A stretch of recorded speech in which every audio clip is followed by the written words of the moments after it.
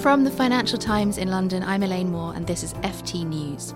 Giuseppe Conte, a relatively unknown academic, has been given a formal mandate to become the next Prime Minister of Italy after months of negotiations that followed an inconclusive election.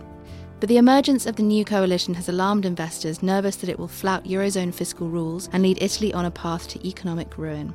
So how worrying is this situation? Here with me to discuss this is James Politi, our Rome correspondent, and Miles Johnson, the FT's capital markets editor. James, can you first tell me a little bit about Mr. Conte? What do we know about him? And does he have the makings of the sort of politician who can bring together Italy's opposing views, do you think? It's very hard to tell at this point. I mean, he was really, truly unknown in Italian political circles until about 10 days ago when his name first started to emerge as a possible prime minister. He is a civil lawyer, he's an academic who's slightly embellished his resume over the past few years, and he has been close to the Five Star Movement recently and helped to draft the deal that they struck with the League. And when he came out, to announce that he had been given the mandate to form a government, he was able to kind of thread a fine line between reassuring markets and policymakers that he would maintain Italy's place in the EU and in the world during his tenure. But he also made it very clear that he was there to implement the populist Italians' first mandate, and he declared in a very sort of flashy way that he would be the defense attorney for the Italian people. I think that, there's one thing that Five Star and League can agree on, and that's their antagonism towards Brussels, and that has crystallized in the last few weeks. On many other things, they're quite different, and they have two young political leaders who are actually rivals, and we have a European election coming up next May, and they'll be competing. So I would expect a lot of tension and a lot of pressure on Mr. Conte.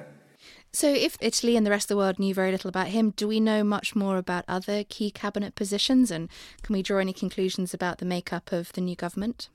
It's quite difficult because the key position, which is really the finance ministry at this stage, is unfilled. We don't know who's going to take it. At the moment, it seems like it could go to Paolo Savona, who's an 81-year-old former industry minister and a sort of well-known economist in Italian political circles, but who has a very sort of strident, Eurosceptic, even Germanophobic view of the single currency. And that certainly has displeased the Italian presidency, which is refereeing the whole process of government formation, and could be quite unnerving to the markets. As far as the other cabinet positions, we know that Salvini, who's the leader of the League, will be most likely the interior minister, and Di Maio, who is the head of the Five Star Movement, will likely be the head of the Labour Ministry and the Economic Development Ministry, which will be merged together, and he'll be overseeing trade policy, for instance, and investment policy, and also the rollout of Five Star's most signature economic measure, which is a basic income for the poor, which was intended to really satisfy Five Star's base in the south. James, one of the more contentious points within the political movement in Italy has been the attitude towards immigration. Yes, I think we can expect a much harder line on immigration from this government. Matteo Salvini, the leader of the League, campaigned very, very heavily on an anti-immigration, even xenophobic platform, and he's vowed to deport the vast majority of nearly 500,000 people who have arrived in Italy after being rescued in the Mediterranean over the past 4 years. He said anyone who doesn't have valid asylum status needs to be put in these sort of temporary detention centers, essentially, and then kicked out. So I think it's going to be a very, very difficult period, because I think that the Italian authorities, with Salvini as interior minister, will realize that it's much easier said than done to deport people. And I think that there could be some pretty heavy sort of social tensions around this issue. And Miles, so you have the emergence of this little-known prime minister, which is unnerving on its own, but The markets, I think, have also been set back by the pledges that have been made by Five Star and League leaders. What is it that they are saying about the economy that has concerned investors? Well, I think we've seen in the last couple of weeks a shift in the sort of dynamic in the attitudes of the markets and investors from being fairly tranquil about what was going on to being obviously far more jittery. The spread between the Italian 10-year bond and German bonds obviously gone up quite significantly. And, ultimately it's uncertainty. No one really seems to know. There's a kind of broad range of opinions. I think some people are of the view that the market is still underpricing the idea that actually these populist politicians could do some of the things that they've said in the past that they might want to do. And what are those things? Well, there's been very strong rhetoric about the euro, the description of the euro as a crime against humanity. And these are things which unnerve. If you're a sort of fund manager sat in Boston or something, this is not really what you want to hear. But there are others who also believe that really this is a lot of noise and actually the recent jitters are a kind of buying opportunity, and that once everything settles down, implementing some of those more radical policies will be bogged down in just the reality of running a country. And so the parties within this new coalition have talked about spending more, potentially reducing taxes or keeping taxes flat. And Italy has a notoriously large debt burden. Do you think that the debt could spiral out of control and that this could be the mark of a new financial crisis in the Eurozone? Well, quite a lot has changed since the last time financial markets were getting extremely upset about Italian debt. We've obviously had the European Central Bank step in and buy up huge amounts of the existing Italian debt stock. And also Italy has refinanced itself to make its maturities longer. And there's the other factor which has been discussed a bit, which is also a large amount of the debt is actually held domestically. So there's this huge domestic base of very wealthy Italian institutions that can basically step in and meet the sort of short-term financing needs of the government. And so because of all of those sort of technical factors, the idea that there's going to be a cliff edge buyer's strike, which would lead to some sort of, even a default or something is pretty far-fetched at this stage. But that doesn't mean that people are not obviously nervously eyeing the fiscal development of the country and what that means in the sort of medium to long term if these policies are enacted. And what are Eurozone officials saying? Do you think they agree with you that this is not the making of the next Eurozone crisis? Well, I think, look, from a sort of markets perspective, Eurozone officials are probably not particularly pleased with the outcome, but I don't think anyone is going to be out there saying that everyone should be panicking and dumping all of their Italian debt holdings. So, I think this is obviously just a dynamic situation which will develop in the coming months. James, how does the business community in Italy regard this political movement? Is there any sympathy for the demand for change from the Italian population?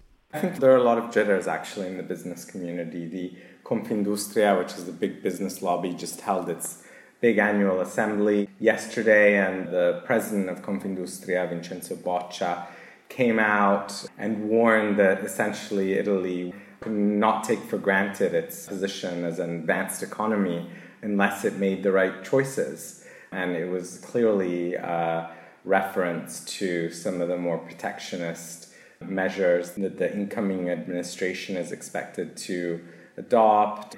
Its challenge to Italy's ties with the EU, and also the Five Star and the League.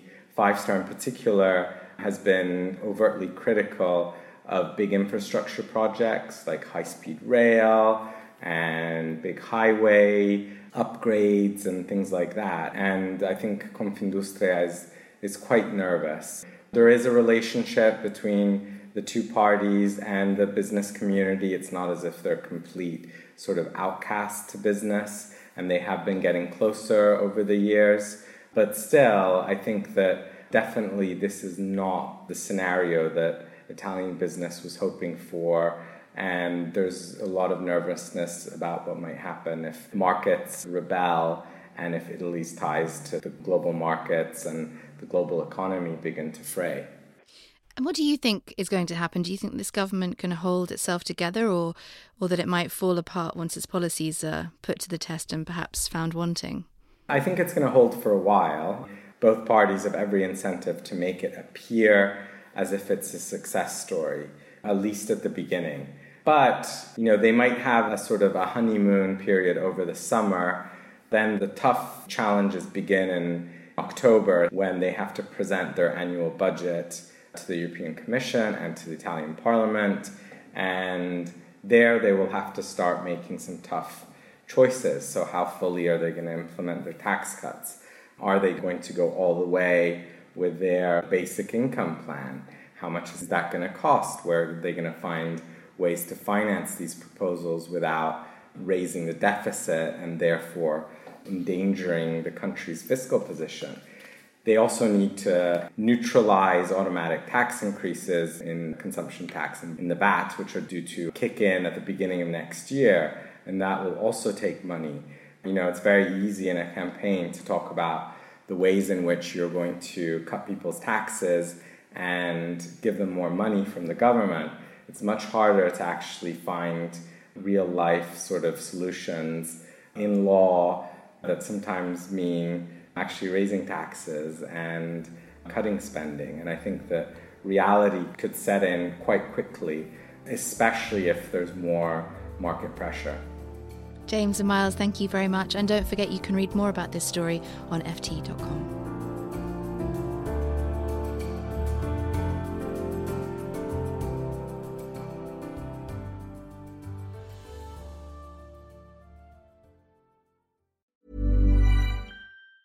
Support for this podcast and the following message come from Corient. Corient provides wealth management services centered around you. As one of the largest integrated fee-only registered investment advisors in the U.S., Corient has experienced teams who can craft custom solutions designed to help you reach your financial goals, no matter how complex.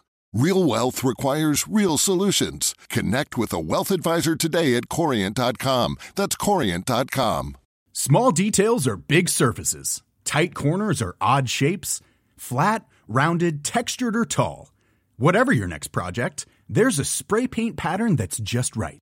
Because Rust-Oleum's new Custom Spray 5-in-1 gives you control with 5 different spray patterns.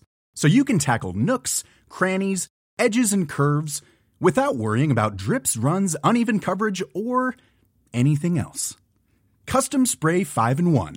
Only from Rust-Oleum.